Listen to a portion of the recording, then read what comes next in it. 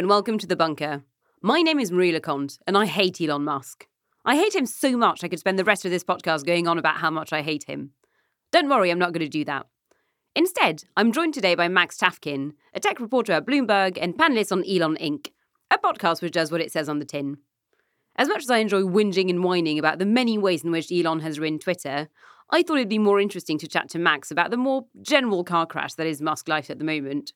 Hi, Max. Hey, how's it going, Marie? So at what point did you guys decide to launch a podcast specifically about Elon Musk? Like, when did you realise there was probably enough material to talk about him every single week?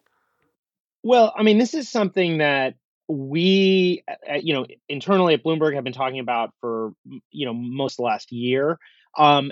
Personally, as somebody who's covered tech for a really long time, since around 2005, the idea of focusing in a detailed way on Musk and his kind of business empire and the ways in which that empire kind of collides with culture and politics and so on. I mean, that's something that has kind of been front of mind for me for really about a decade. Obviously, he's now the world's richest man. He's also, in certain ways, a celebrity. He's like a weird combination of Taylor Swift and Warren Buffett, right? When you think about how you want to model him.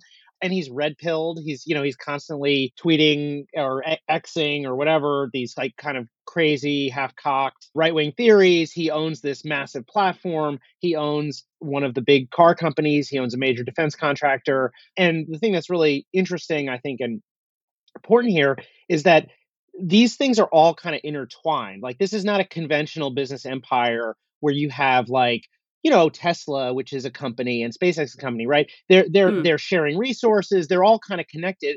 Elon Musk is like his own conglomerate, and that's the way that I think it's a way that's helpful to think about him. It's the way I think his fans think about him, but also probably if you're trying to be critical and you're trying to understand the risks posed by various companies or brushes with the law or whatever, thinking about them as one thing is really important.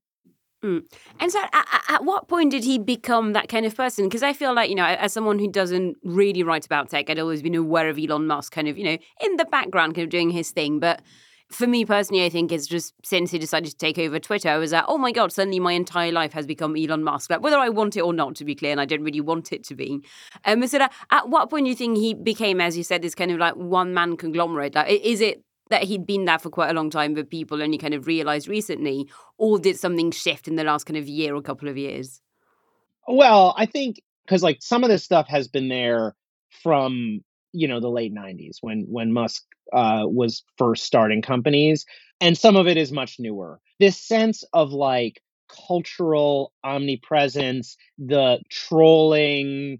He has broadcast conspiracy theories about the Speaker of the House of the United States, Nancy Pelosi's husband, has retweeted or amplified anti-Semitic jokes, is regularly talking with some very, very edgy people on the right. That all is pretty new. I mean, that all I think is kind of a post-COVID phenomenon with Musk, the kind of trolling right-wing persona.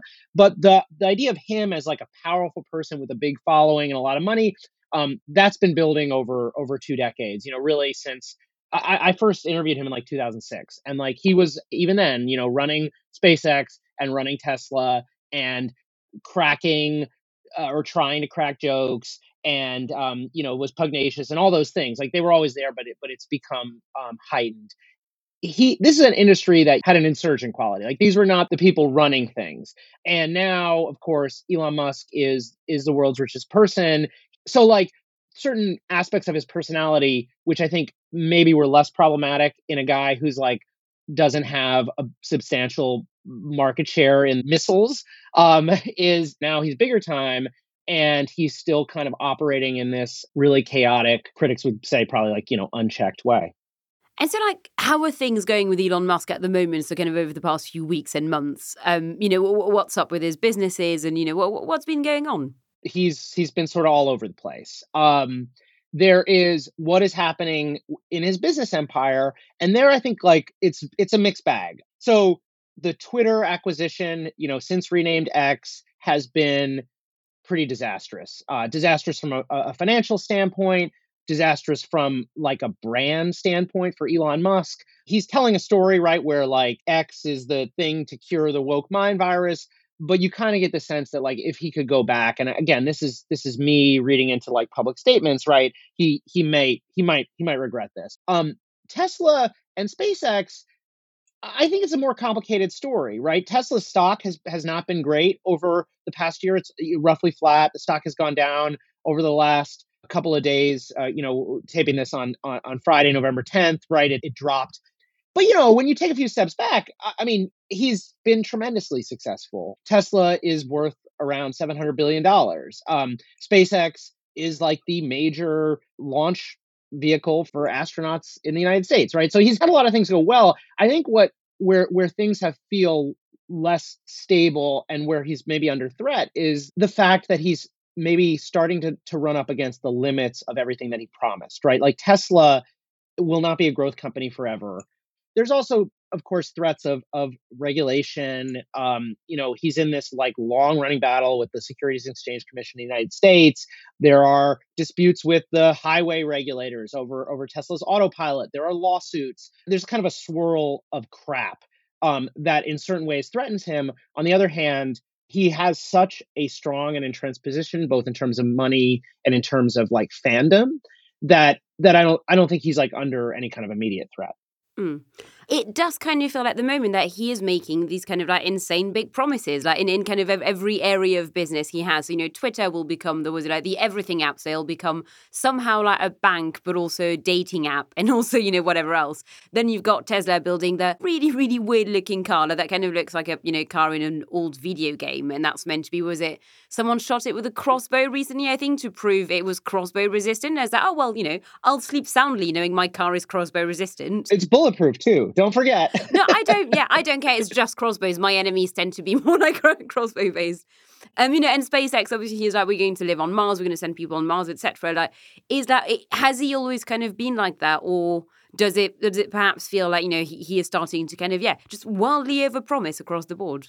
Well, no. I mean, he's always been an overpromiser. It's like if you had to like come up with his formula for success, like overpromising is like definitely part of it, and he's very good at like selling those promises. And like my sort of like mental model on him for a really long time has been that he's sort of overrated as like a technologist and as like an inventor. He likes to style himself as like a Steve Jobs, like somebody who like dreams up new technologies. He's doing that to some extent, but what he's really, really good at is marketing and like selling those promises to Wall Street, to the US government, and to some extent to the American public. And for the longest time, people talk about like the sort of long running like zero interest rate phenomenon, right? Where basically you have venture capitalists and financiers putting money into all kinds of crap that like just had no payoff. And Musk really, really benefited from that for the longest time, and even to some extent to this day. He has basically been able to get like unlimited amounts of money from the public markets, like at will. And when you look at like Tesla's stock price relative to the number of cars they sell, like it's a way, way, way, way more expensive stock than like Toyota. Toyota sells a lot more cars than Tesla, and it's worth a lot less money than Tesla. Ford and GM are worth like a tiny, tiny fraction of Tesla. And that's because Elon Musk has been able to sell investors and the public, and to some extent, I think people who are buying these cars, on the idea that in the future they will be able to drive themselves. We're no longer going to own individual cars, and your Tesla is going to be out driving around while you're sleeping, making money for you, and like none of that has happened. And I think the real like the long-term question with Elon is always like, at what point does the spell wear off? And it hasn't happened yet. But of course, it probably will, because like that's how business works. Like no company grows forever. And when that happens, that will be very painful and very dramatic. And I think if you're a Tesla critic, what you would say is like, it's already happening. First time I met him, right, he talked about making life multiplanetary and stopping climate change, right? And he's like very consistently talked about that for the last 20 years. But then very recently, he added a new arrow to the quiver, so to speak, which is this thing called the woke mind virus, which like has absolutely nothing to do with the other two, unless you really twist into some like really crazy knots, and the crazy knots are like take it or leave it, but like if the woke mind, if these like liberals are ascendant politically, then somehow we won't be able, innovators will not be able to work.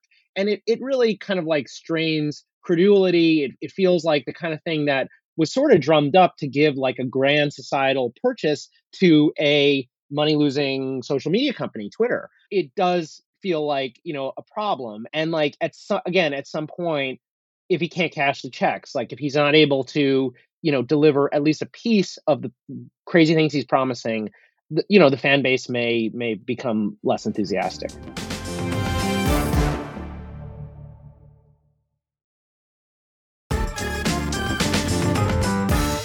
Looking at Twitter specifically, so I just refuse to call it X. And as someone, who's been a very heavy user for a very long time, I do think it's kind of over the past kind of couple of months, it has got worse and worse and worse. And that noticeably as well, I think so many power users, I hate that phrase, but power users have left entirely or just don't really post anymore. I found that, the amount of trolling I get is a lot worse than it used to be. So what would happen to the kind of Musk empire if Twitter kind of just died a death? What would that do to him? Well, I think to some extent it's happening. And it's funny you talk about Twitter versus X. Musk himself, unfortunately or fortunately, one of my jobs right now is like I'm working on this Elon podcast that we launched, is like listening to all his interviews. And, I listened to him on Joe Rogan, and even he was repeatedly calling it Twitter, right? He kept saying X, FKA Twitter, like reminding people, hey, X is also Twitter. Because even if you work there, right, you're still calling it Twitter. So I think the thing that's been so bad for Twitter under Elon Musk, and that we didn't totally understand, I don't think, until he took it over, was that what Twitter was, like there was a technology company here, but it was really like a community. You go back to the Arab Spring and you think about when there were sort of revolutions, people on the streets protesting, you had this very robust community of reporters and sort of citizen journalists filtering through the nonsense, essentially. Like, and many of these people were subject matter experts. Many of them were based in the countries, and they were saying, okay, this is fake, this is real. And those people are the horrible blue checks that Elon Musk, hates so much. A lot of them have left the platform. A lot of them aren't there anymore because no one's seeing their tweets. And like, that is a huge loss and just a huge unforced error.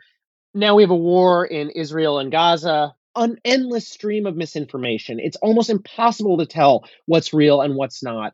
It's bad for us. It's bad for us as journalists. It's bad for anyone who uses Twitter. Of course, it's also bad for Elon Musk, because Elon Musk seems to get a lot of his information from Twitter. And when you think about like, gee, what has happened to this guy? Like, how did he go from somebody like this, like deep intellectual, to somebody who kind of rails like a grandpa about like kids these days? And I think some of it has to do, it's like the same thing that happens to a lot of people who get sucked into social media, right? Your universe narrows, you spend all your time like raging about woke things or whatever, and you just kind of like start to detach from what really matters, and you become obsessed with culture wars and so on. And I'm afraid to some extent that has happened to Elon Musk. Maybe this is just a phase or something, but it definitely seems like not long-term great if you're trying to run like a big car company or a big defense contractor or whatever. Mm. And just wanted to pick up on one thing. So I think there's been several media reports now on his drug use. So apparently microdosing ketamine or smoking weed, etc. So what do you make of that? Look, I don't know. I haven't interviewed Elon's ketamine dealer, but I think just stepping back, right? There's the question of, okay, like he smoked weed on the Joe Rogan podcast, and there are like these kind of vaguely sourced reports in some really good publications about ketamine usage. Does that add up to like somebody who's got a drug problem? I think super hard to say. What I will say though is if you read the Walter Isaacson book, the thing, I mean, it's very puffy. It's very much the book that Elon Musk, wanted him to write, for better or worse. There are a lot of comments, and the main source is Elon Musk, and then there are like a couple other sources, like one of whom is Elon's brother, the other one is Elon's best friend. And when you look at what they're saying, they are painting a picture of a guy who has serious mental health challenges, right? Who deals with, deep bouts of depression, who behaves erratically. And again, these are his best friends, his brother. These are people who love him the most in the world, right? There's this, Yeah. my favorite part of the Isaacson book is like, you know, at one point, I think it was Elon Musk's brother, tried to like lock his phone in a hotel safe because he doesn't want him to tweet. They've built up these like, kind of complicated bits of scaffolding to manage the mood swings of this person. And so to me, like those questions are probably more important than the question of drug use. And of course, it's all kind of connected. Yeah. And so, like, you also wrote a biography of Peter Thiel. And so, kind of looking at Elon's, again, quite, I don't even know if you can call them reactionary politics. I'm not sure they kind of make sense enough to kind of, be called one thing or another. But so to what extent do you think Elon was actually kind of shaped by the Silicon Valley kind of like tech bro-y scene? Like, to what extent is he just a product of his environment? Absolutely. Yeah. Yeah. So, like you said, I wrote a book about Peter Thiel. It's called Contrarian. Thiel is, I'd say, like a more conventional, ideologically, like more like a normal right winger. He's had a tremendous influence on Silicon Valley. And I think he's had an influence on Elon's rightward turn.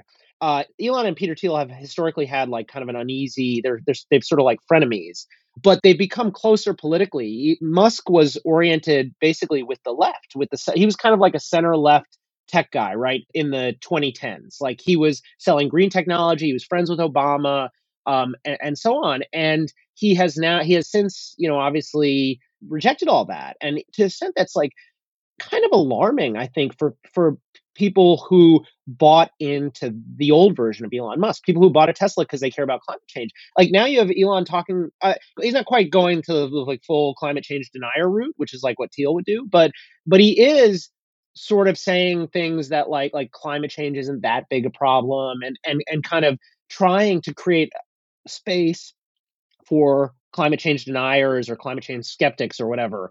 What's kind of weird and potentially concerning, like if you care about these companies or whatever, is it almost feels like he's gotten politically wrong-footed, right? In other eras, he would tack to wherever kind of the popular consensus was. During the Biden era, rather than embracing Biden, right, he's gone like full MAGA, and I think that'll continue, either because he's seeing this like very right wing thing in his Twitter feed, or because he's maybe being a little strategic, trying to like cozy up to Donald Trump. Mm. And so, I'm completely aware this is an impossible question, and I'm very sorry to be asking it. But what next for Elon Musk? Like, could you? I mean, I realize you don't have a crystal ball, and he is incredibly unpredictable. But looking forward to maybe 6 months' time or in a year's time, like what do you think? Elon kind of has in mind for the future, or like where he might be in like 6 months or a year.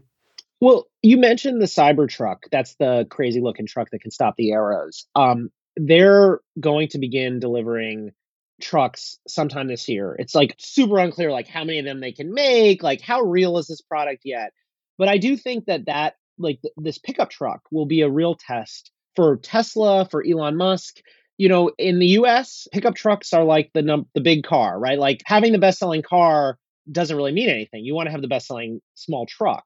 And so if he's somehow able to convince people to buy this like wacky looking retro futuristic thing that looks like a DeLorean crossed with like a Ford F-150, I think that'll open up just like maybe we'll see Elon climb to another level. I also think it's very possible that like this thing will either fall flat or prove to be not a great business. And like that'll create real challenges for him. We've also seen him trying to launch like AI stuff. He's got all these other companies. Most recently, this thing called X.AI. They launched it's an anti-woke chatbot. If you think the big problem with OpenAI is not that it makes stuff up or that it is questionable or doesn't have a business, the big problem is that like it won't be racist enough or something, then has Elon Musk got a product for you? And so I don't know. I mean, I think like he's going to continue to be this larger than life figure. I think he's going to continue to have enormous influence over all these industries. Stuff I'm watching besides the Cybertruck is like, at what point does he ever just decide to pull the plug on Twitter? Could he decide it's not worth it? At some point, these promises for essentially almost a decade, he's basically said that Teslas will be able to drive themselves like any day now. and like the any day isn't here, it hasn't come, does that start to chip away at at the influence or the power or whatever? My feeling is that, partly because of his net worth and partly because it's all kind of working so far, he hasn't been into enough threat to like actually change anything. But that he might, if, for instance, the Cybertruck falls flat, or if he really has to just like pull the plug on Twitter and say, you know what, the woke mind virus might not be one of the big problems that we have to worry about, or whatever. I think, Joe Biden's reelection, if that were to happen, I think that could affect that, right? Like he's really bet on the right coming back to power. If the right fails to come back to power, they had a bad election earlier this week, with the abortion amendment in Ohio and so on. Like if Biden does well, if the Democrats do well, maybe that pushes him over the edge. Now, if all those bad things happen and he doesn't react, then like we've got like a Howard Hughes situation. We've got a great man who is being consumed by, I don't know, his demons or his ego or whatever. But I think it's too early to know, which of those outcomes is most likely. But I feel like those are the stakes. Cool. Well, I'm preemptively exhausted. Cool. This was really interesting. Thank you so much, Max. Thank you for having me. Really appreciate it.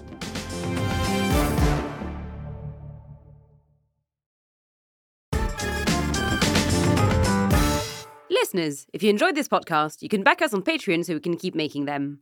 For as little as £3 a month, you'll get access to episodes early and without adverts, as well as exclusive merchandise offers. I'm Marie Leconte, and you were listening to The Bunker.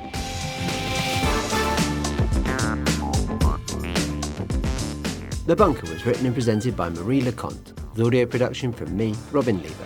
The producer was Liam Tate, music by Kenny Dickinson, and art by Jim Parrott.